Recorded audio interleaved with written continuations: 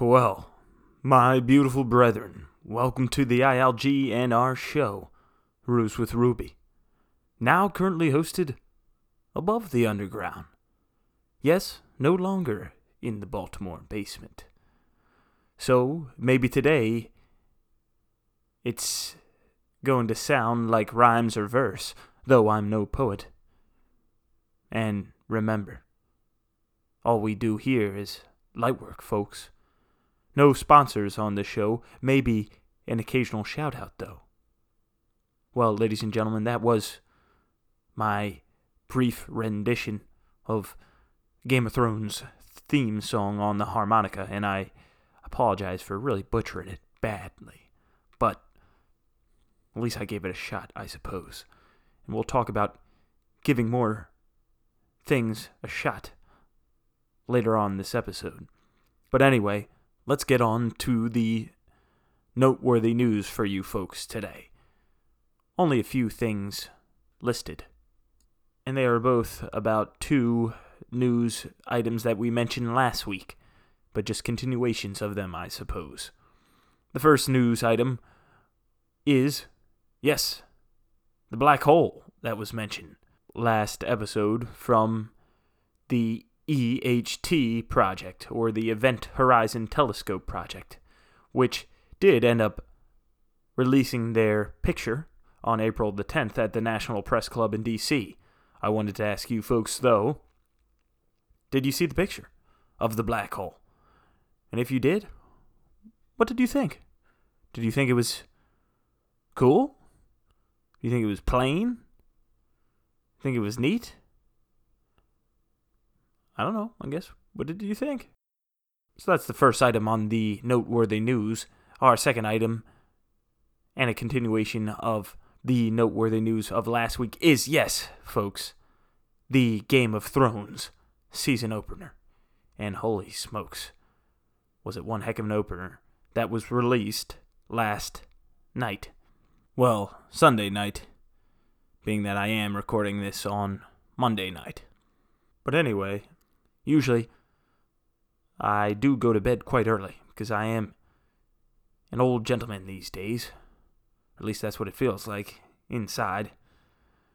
But last night, folks, I decided to stay up and watch the episode, as I may end up doing with the rest of the episodes in this season, since it is the final season of Game of Thrones.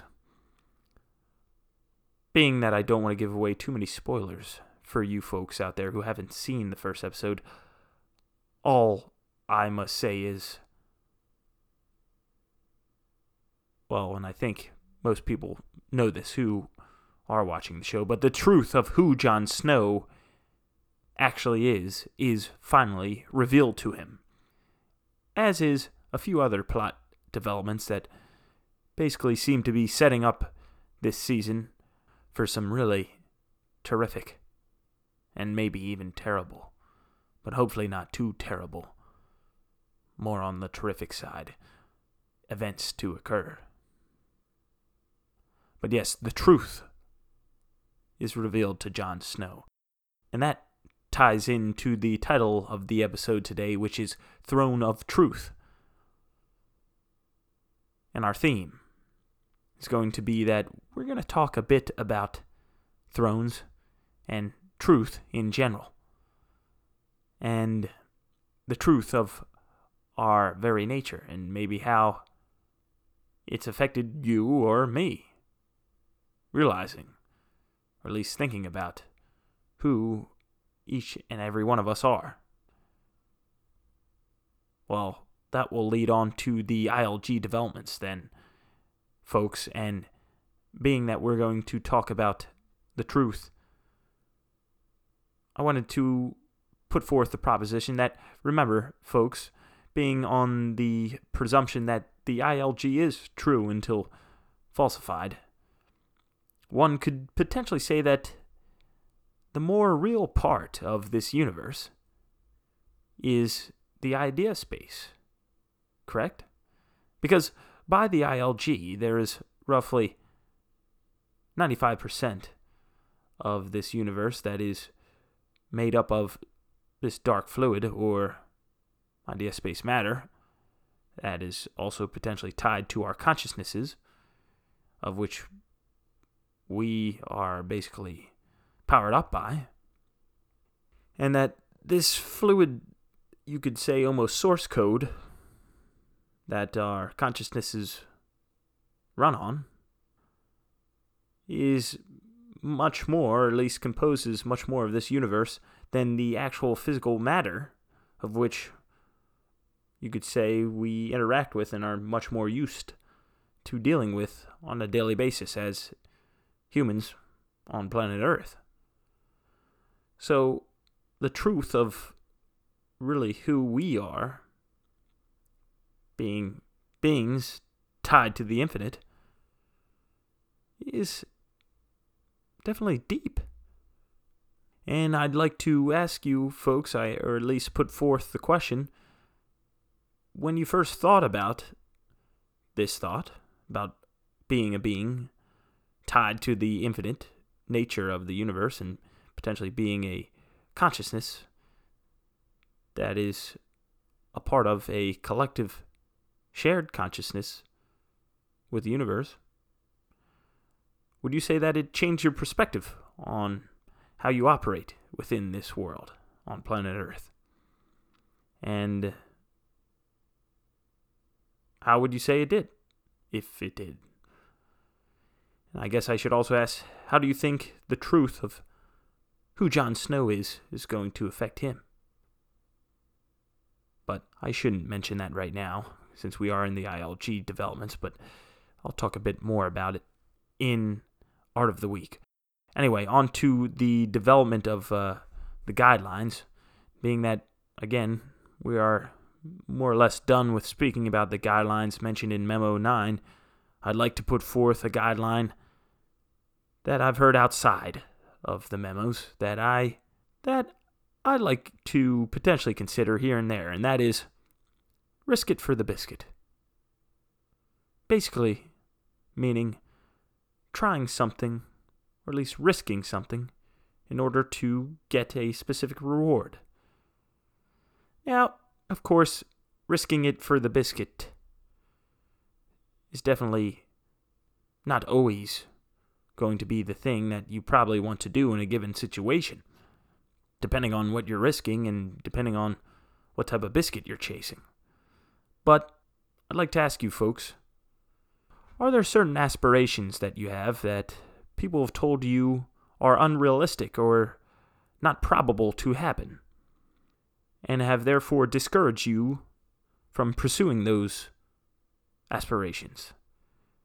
And if so, what are they? And if so, what's holding you back?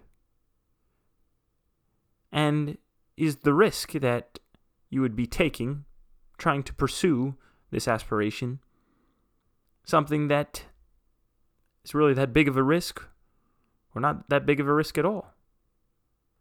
But I bring forth this proposition because I feel like today, risking it for the biscuit is, depending, of course, on the biscuit and what your risk is, but the concept of going out there and trying something that may seem unrealistic or not probable is the easiest it has ever been for all of humanity. And that the safety net that people have set up for each other, I think, is as dense as it's ever been, and as forgiving, I think, as it's ever been. So I guess I'd say this could be something to consider. Okay. Another thing to consider is the word of the week, which is our next section. In this word of the week for this week is throne. Now, throne can mean a few different things. It's mostly a noun, but the verb version of it is to be put on a throne. But let's speak about the nouns. The definitions that the Googles gives us for throne are a few, and as follows. First being a ceremonial chair for a sovereign, bishop, or similar figure. The second would be something used to signify sovereign power. The third was a toilet, in parentheses, humorous. Wonder how often you call your own toilet the throne. Actually, I'd prefer not to hear your response on that if we do get feedback, but if you do, send your response, all the better to you, and all the more power to your throne. And finally, the fourth definition, as listed on Google's, is, as noted in traditional Christian angelology, throne as being the third highest order of the ninefold celestial hierarchy of angels. I never knew that, so that's quite interesting as well. It's also derived potentially from the Greek word thronos, or elevated seat. Thronos. Does that remind you of a word that we mentioned about in the Art of the Week of last week? Which brings up the Art of the Week of this week, folks. And for the Art of the Week this week, we're going to talk about Game of Thrones in general. I know I've spoken about Game of Thrones, but I'd like to put forth a few questions for you folks, being that the first episode has kicked off and the final season is underway. So the questions are as follows. How do you think the season will end? Why do you think the show has been so prolific? Does the timing of such a show seem coincidental or appropriate? If you don't like the show or don't watch it, what are your reasons? And it's alright if you don't watch it. I won't judge. Although I will say, you should probably watch it, because it's a pretty good show. But it's, I guess, not for everybody. And that's alright, if you don't. Okay. I must listen a bit more, being that I will admit that I must listen a bit more. We'll get on to listening to love. And in listening to love this week, I wanted to speak about dogs and dogs playing. Specifically related to, I guess, my observations of seeing both of my dogs play this past weekend and also my buddy's dogs play. Now, when these dogs played, it was mostly a wrestling match between the dogs. They were jumping all over each other and kind of lightly showing their teeth and biting onto each other's necks and jumping around some more. And it seemed a bit violent, but in the end, they seemed, in both occasions, both my dogs and my buddy's dogs, seemed to enjoy their playtime. And I wanted to ask you folks, I guess, how much rough play is acceptable nowadays, or seemingly acceptable? Because I guess I also got to thinking about the fact that when I was in elementary school, we played dodgeball. And I believe nowadays, dodgeball is outlawed in all elementary school recesses. I can tell you that most of my dodgeball memories were pretty darn exciting and fun. And sure, I'm one person, and I'm sure there are other people out there that didn't have as fond memories of the game when we played it, but I don't know. I guess my question was related to this listening to love is, how much play are we missing out on these days? Or how much play are you missing out in your own personal life? And could it play a role in making your life a bit better? Well, ladies and gentlemen, that's about the show today. So for the outro, I should bring up a few things in that I apologize for not getting as much feedback as I thought I'd be able to get from more high-level academics out there. Just because I'm pretty curious about what a few professors think in their opinion of the ILG, but I'll continue to try to reach out to people who are what most people would call, I guess, professionals in this field. Although, hey, I'm no professional, and I really like speaking about these topics. So, again, even if you're not a professional out there, I encourage you to submit your own feedback of the show. And remember, you can reach out at all the socials or at josh.cherubelli@gmail.com.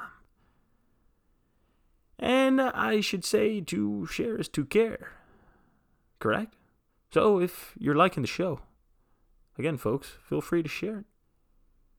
Anyway, remember, this is Roos with Ruby.